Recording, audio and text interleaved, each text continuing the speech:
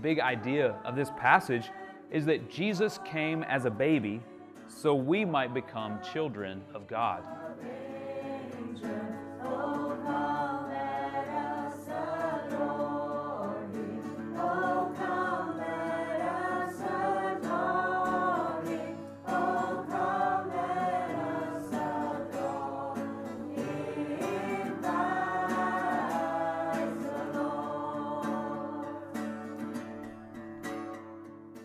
Good morning. Really enjoy the Christmas time. We put up our Christmas tree, and our kids are excited about Christmas as well.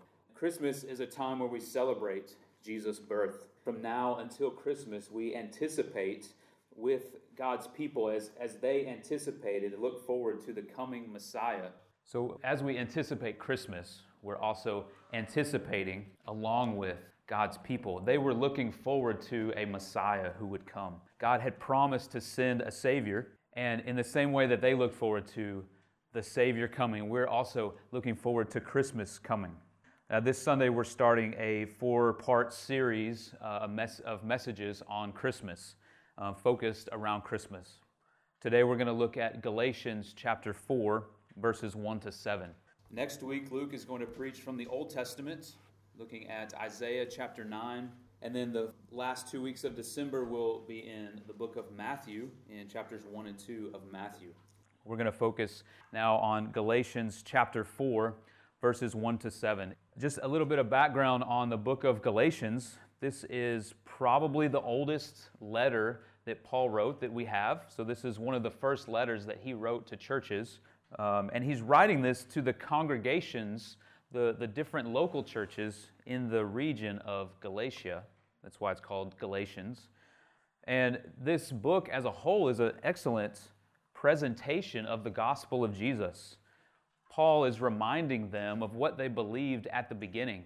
They've gone astray from their belief. They've started to believe other things. They're going back to works and thinking they're saved by what they do instead of saved by what Jesus did and faith in Him. So he's reminding them of the gospel. So if you want to read a great presentation of the gospel, read the whole book of Galatians. It's not that long, and it's really helpful to understand the gospel of Jesus and Paul's message. But in this passage that we're going to look at today, Paul talks about the process of a Christian, of someone moving from being a slave to the world and condemned by the law. So having guilt because of the law of God, moving from being a slave to being a child of God. We're going to see that this transformation from a slave to the world to a child of God comes only through the work of Jesus. So with that in mind, let's go ahead and get into the passage this morning. Galatians chapter 4, starting in verse 1. Please follow along as I read. I mean that the heir, as long as he is a child, is no different from a slave, though he is the owner of everything. But he is under guardians and managers until the date set by his father. In the same way, we also, when we were children, were enslaved to the elementary principles of the world. But when the fullness of time had come, God sent forth His Son, born of a woman, born under the law, to redeem those who were under the law, so that we might receive adoption as sons. And because you are sons, God has sent the Spirit of His Son into our hearts, crying, Abba, Father. So you are no longer a slave, but a son. And if a son, then an heir through God. The big idea of this passage is that Jesus came as a baby so we might become children of God. As we look at this passage, we're going to look at 3 different parts. First is slavery or slaves, and then Jesus, and then sons. So 3 points or 3 parts: slaves, Jesus, and sons. Point number 1 is slaves. We're going to look specifically at verses 1 to 3. Now, before this passage in chapter 3, Paul is reminding his audience of Jewish history, how early on God had promised Abraham, who is the father of the whole Jewish race, God promised him that all the nations of the world would be blessed through Abraham. And then Paul explains that Jesus is the fulfillment of this promise, and that anyone, not just Jews, can share in the blessing that was given to Abraham through faith in Jesus. the end of chapter 3, it finishes like this. It says, "There is neither Jew nor Greek, there is neither slave nor free, there is no male and female, for you are all one in Christ Jesus.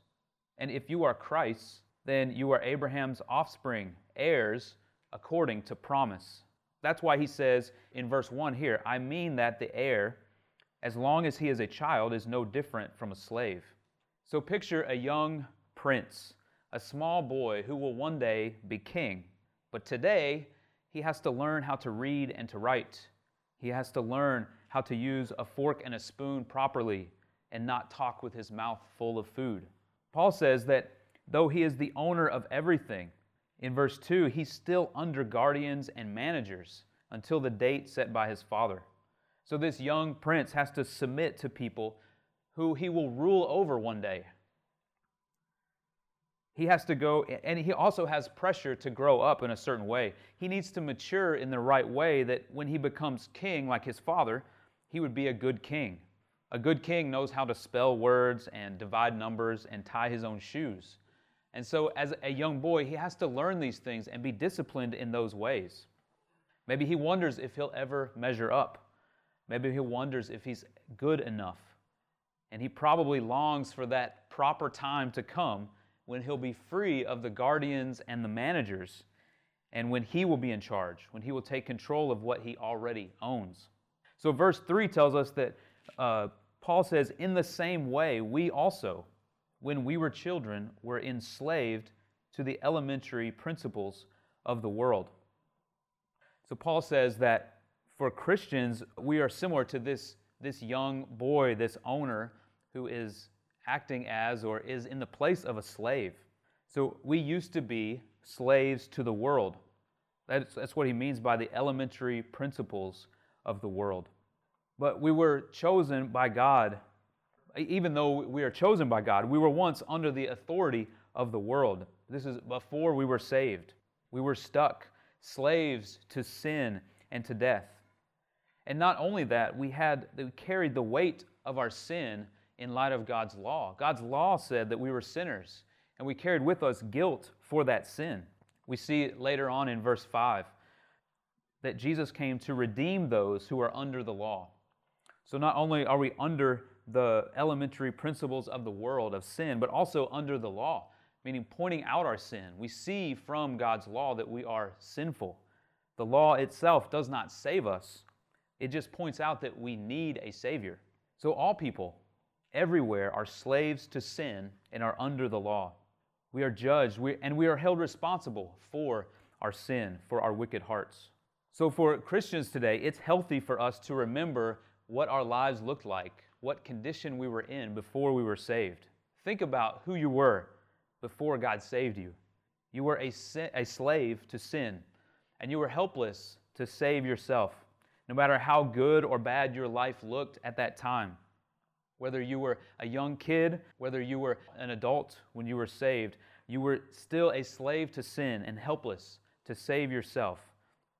So think about that. It's good to think about what we were like before, because we were all in that condition. We were all slaves at that time. So don't forget about what God has saved you from. If you're listening this morning and you're not a Christian, the Bible says that you're still a slave. You're under the judgment of the law. You're a slave to the elementary principles of the world. So we know from the Bible that God requires perfection. To have a right relationship with Him, we must be perfect. We can't disobey His law even in one place. If we do, then we are opposed to Him, that we are sinful. And maybe you say, that's impossible. Nobody can keep God's law. And you'd be right to say that. None of us can keep God's law, and no one does. It is impossible for a person to live the life that God requires in order to be right with Him. But it's not hopeless. As a slave, we know that we need to be redeemed. We need to be set free from our slavery. And that's what brings us to point number 2. First point was slaves. Second point is Jesus. Let's look at verses 4 and 5. But when the fullness of time had come, God sent forth His Son, born of woman, born under the law, to redeem those who were under the law, so that we might receive adoption as sons. Verse 4 says, the fullness of time had come. This is connected to verse 2, where it says, of the heir, he is under guardians and managers until the date set by his father. So in that illustration, the father sets the date when he is no longer under the guardians and managers. In verse 4, we see that God is the one who determines the fullness of time. We don't want to miss this subtle truth that we see from this short passage, first part of verse 4. But when the fullness of time had come, God sent forth his Son. It's God who determines the fullness of time. God is the one who is in control of all these events, and he has been from the very beginning of time. He's not late in what we think might be late. He doesn't delay because he doesn't care. He waits until it's the right time to act and to move. He's not blind to our sufferings. He's not blind to the pain of the world. His timing is right, and his timing is perfect. He knows when the fullness of time has come. Just as a child needs to grow up and mature, so the world was moving through a period of maturity until the fullness of time had come. And that's when God acted. So when God was ready, out of the riches of his mercy and love, verse 4 says, God sent forth his Son. Now, the timing of Jesus coming could have been related to, and we know that God was in control of the circumstances around it. It was a good time for him to come, somewhat related to the Roman authority in that time. When Jesus came, he came to a place that was under the rule of Rome. And in the Roman Empire, there was relative peace. There was good roads where people and news could travel efficiently throughout. And also at that time, crucifixion was still a means of execution. Crucifixion was hanging someone on a cross in a way to kill them through execution. The government was using this. This was all in place at the time when Jesus came, and God knew that these things were in place. God knew that Jesus was going to die on a cross.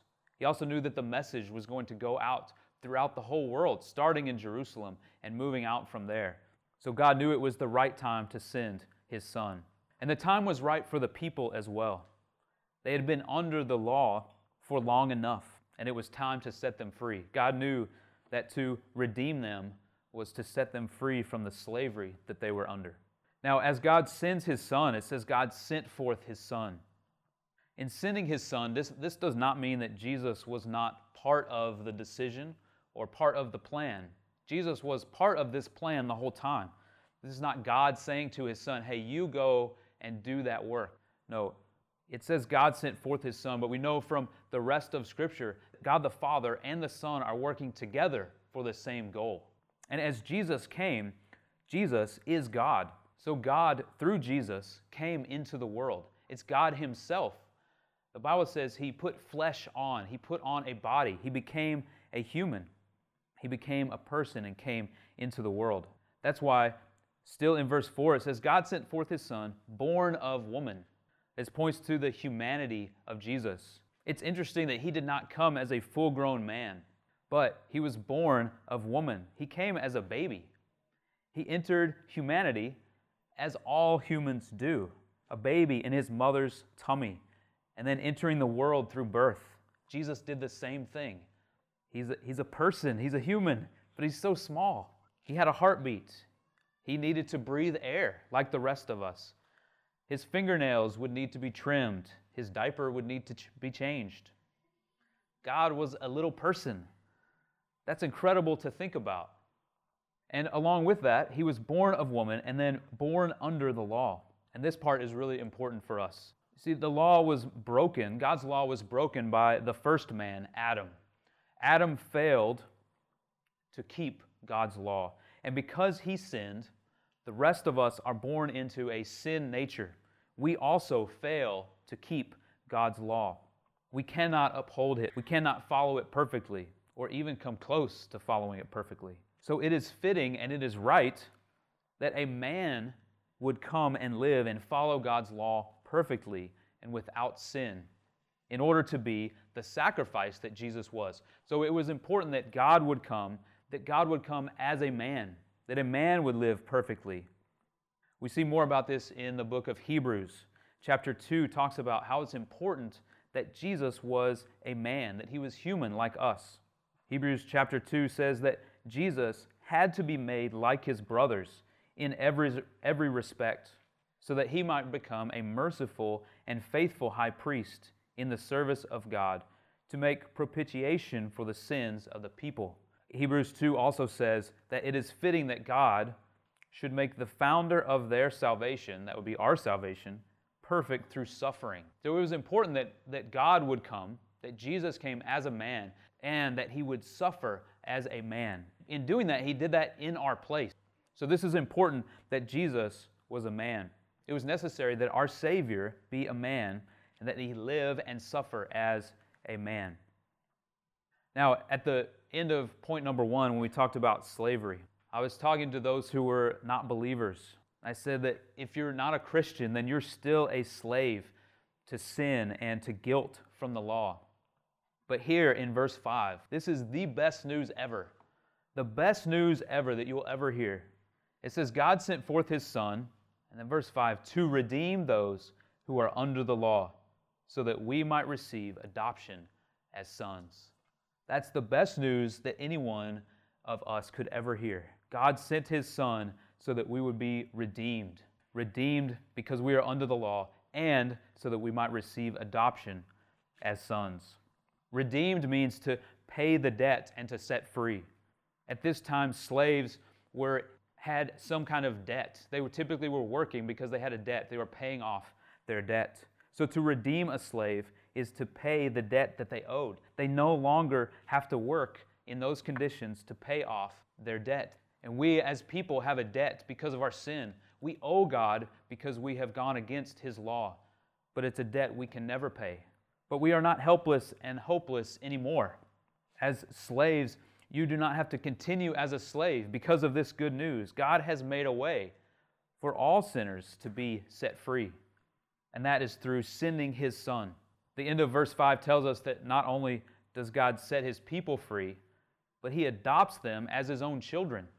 This is a two-part good news, being set free and then adopted as God's children. Remember, verse 1 of chapter 4 here Paul's talking about the heir, the one who would take over for his father. He emphasized that all who are in Christ are heirs. They're sons of God. Like I mentioned before, the main point of this passage is that Jesus came as a baby so we might become children of God. We see that in verse 4 and 5. Jesus came as a baby. He came into the world as a person, as a human. He put flesh on in order to free sinners to be adopted into God's family. Now, as we celebrate Christmas season can be stressful at times.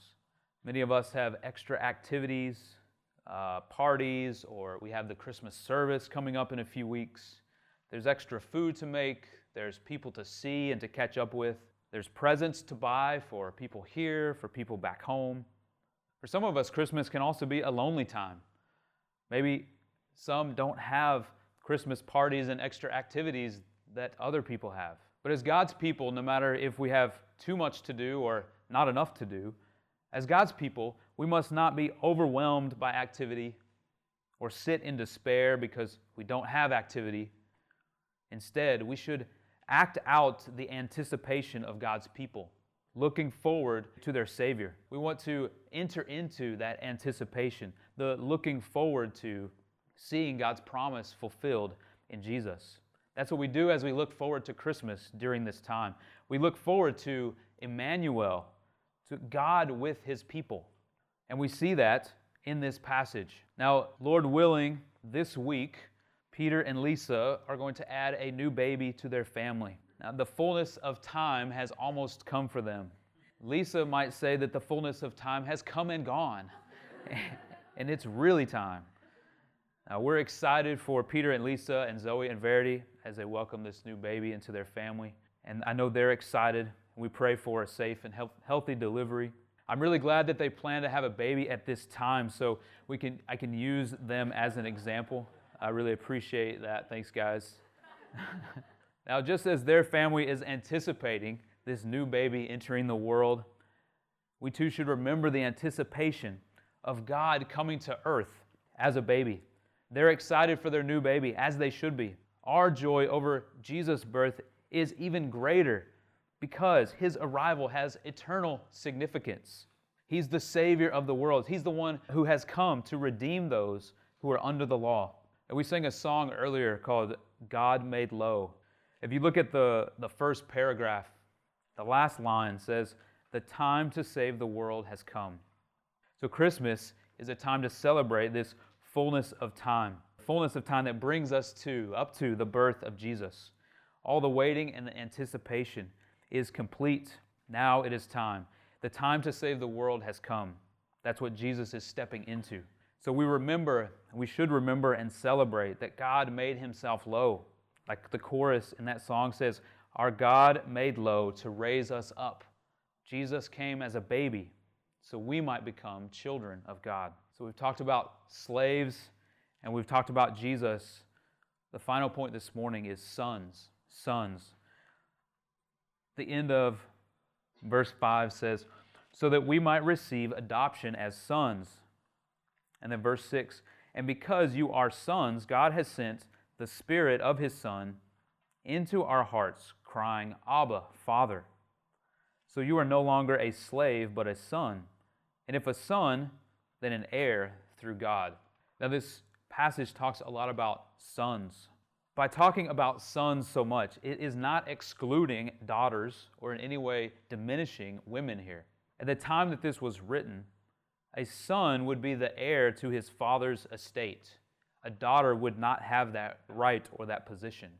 So being a son of God here, using that as an illustration or a picture, it means that we are adopted as heirs. We are adopted as one who would inherit what the Father has. Like it says at the end of verse 7, that if a son, then an heir through God. So all Christians have the status of being heirs, of being ones who would inherit what the Father has. We would receive those things from Him. The Bible talks about Jesus being the firstborn of God, or God's Son. So Jesus is like the older brother. And all of us Christians are adopted into God's family, and we're at the same level below Jesus as God's children. Now, Paul addressed this in chapter 3, verse 28. It says, "There is neither Jew nor Greek, there is neither slave nor free. There is no male and female, for you are all one in Christ Jesus." So it's clear that this adoption as sons is important for us to know that we will inherit what God has. There's not a distinction between God's children of male and female, but all are on the same level. Spiritually, we're all equal before God as it relates to our salvation and our position before Him. I think if it said sons and daughters, there would be room to interpret some kind of separation within God's family. But because it says sons, we are all equal before God in that way of being heirs, being ones to inherit what God has. Now, verse 6 says that God has sent the Spirit of His Son into our hearts. God has sent the Spirit of His Son. It's difficult to find a more clear statement about the Trinity, God's triune nature, than right here in this verse. In the Bible, we see that God reveals Himself as one God with three distinct persons: the Father, the Son, and the Holy Spirit. There's no good or appropriate way that we can describe the Trinity, God's triune nature, other than what the Bible says. We want to look to what the Bible says about God and what God says about Himself. How does He reveal Himself? And we see that here. God has sent the Spirit of His Son. In verse 4, we saw that God sent forth His Son. And then here, God has sent the Spirit of His Son into the hearts of those who are His children. So it's important to see that all three persons of the Trinity are active here in salvation of God's people. And then it says that God sent the Spirit of His Son into our hearts, crying, "Abba, Father."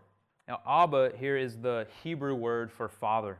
And this phrase infers an experience with this Father. There's a relationship between the father and child by saying, Abba, Father, in this way.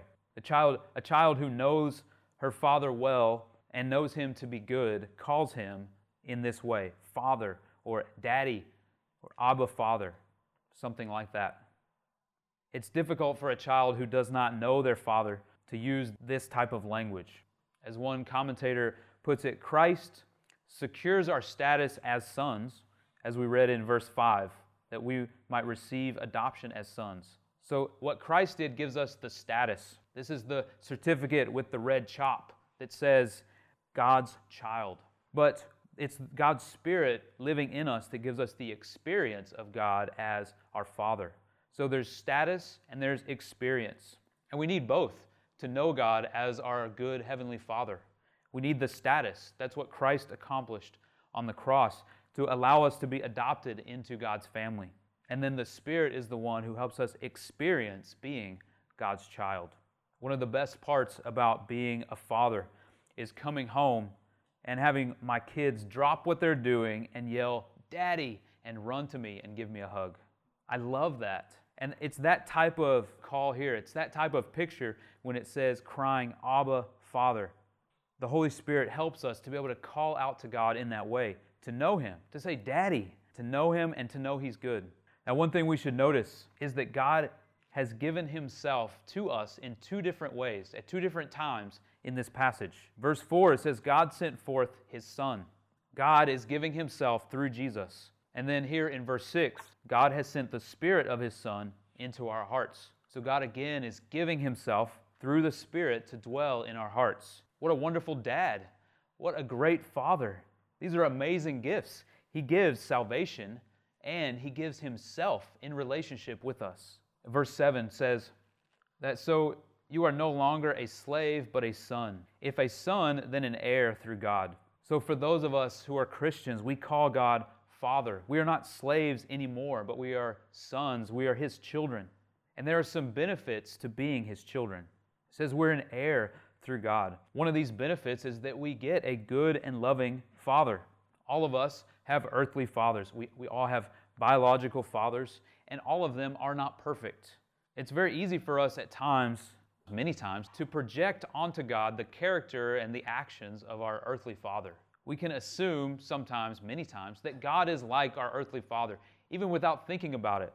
We might assume that God is grumpy or that He's easily angered because maybe that's how our Father acted toward us. We might expect God to treat us the way our Heavenly Father treated us, maybe in unkindness, maybe in spoiling us and giving us everything we want and ask for, no matter if we need it or not. It's wise for us to think about how we think about God, to consider, do I project onto God what my father used to act like and how He is? And when we can identify those ways of, I'm assuming that God is this certain way because that's how my earthly father was, when we find those, we want to ask God to help us to know who He really is, to replace that understanding with who God really is, to actually know Him, because He's not like our earthly father. Our earthly fathers are sinful, and they're men. They may be great, and they do great things, and we can learn from them, but we know that they're limited, but God is not. So we want to grow in our relationship with God so that we can reach a point where we call Him Abba, Father. We call Him Daddy. No matter what our relationship is with our earthly father, we can call our Heavenly Father Daddy. We can cry out to Him in love and experiencing His love and goodness, crying out, Abba, Father. And it's God's Spirit that brings us to that point, that helps us to reach that point of love and understanding and knowledge of our Heavenly Father. So spend time knowing your Heavenly Father. We do this by reading the Bible and by praying. And it's helpful to identify those places where we may be assuming God is a certain way, but He's really not. Let's look at His Word. How does He reveal Himself? How does He show Himself? Ask Him for help to know who He really is. Another benefit of being an heir is that we have the Holy Spirit. God has given His Holy Spirit to all Christians. The Holy Spirit gives us assurance of our status as God's children. And He also helps us to understand God's Word and ultimately to know God more. Another benefit is that we also have an inheritance to enjoy in eternity. We can look forward to an inheritance with God. In 1 Peter chapter 1, it says that God, through Jesus, has saved us to an inheritance that is imperishable, undefiled, and unfading, kept in heaven for you. So we can look forward to this inheritance. We don't know exactly what it looks like. We don't know exactly what it is, but we know that it is secure, it is imperishable, it's undefiled and unfading, and that God is keeping it secure. And if He's good enough to give us His Son for our salvation and give us His Spirit that we might know Him, we can trust that this inheritance is incredible and is worth striving for and worth longing for. Now, the flow of this passage and this message today is very interesting. We should take note of this. If you've taken notes, you can see that the 3 points are slaves, Jesus, and then sons. And each Christian has a story that has these highlights in their story. Each Christian testimony should have these things. I was a slave to sin and guilt, and then Jesus saved me. And now I am a child of God. Now I am a son, an heir of the promise. So consider your own story. Have you been adopted into God's family? If not, then the Bible says that you must repent of your sin and believe in Jesus as your Savior and your Lord. For those of us who have been adopted into God's family already, we're called to live as His children. We want to cry out to Him from our hearts, Daddy, Abba, Father. Brothers and sisters, be encouraged today and for the rest of your days that we have a good and loving Heavenly Father who has given us good gifts. He's given us salvation through Jesus, and He's given us Himself through the Holy Spirit living in our hearts. Let's pray. God, we come to You, our Father, and we cry, Abba, Father. God, we love You and we need You. Help us, Lord, to rely on You, to celebrate well Your wonderful gift of salvation through Jesus, Your Son. It's in Jesus' name we pray. Amen.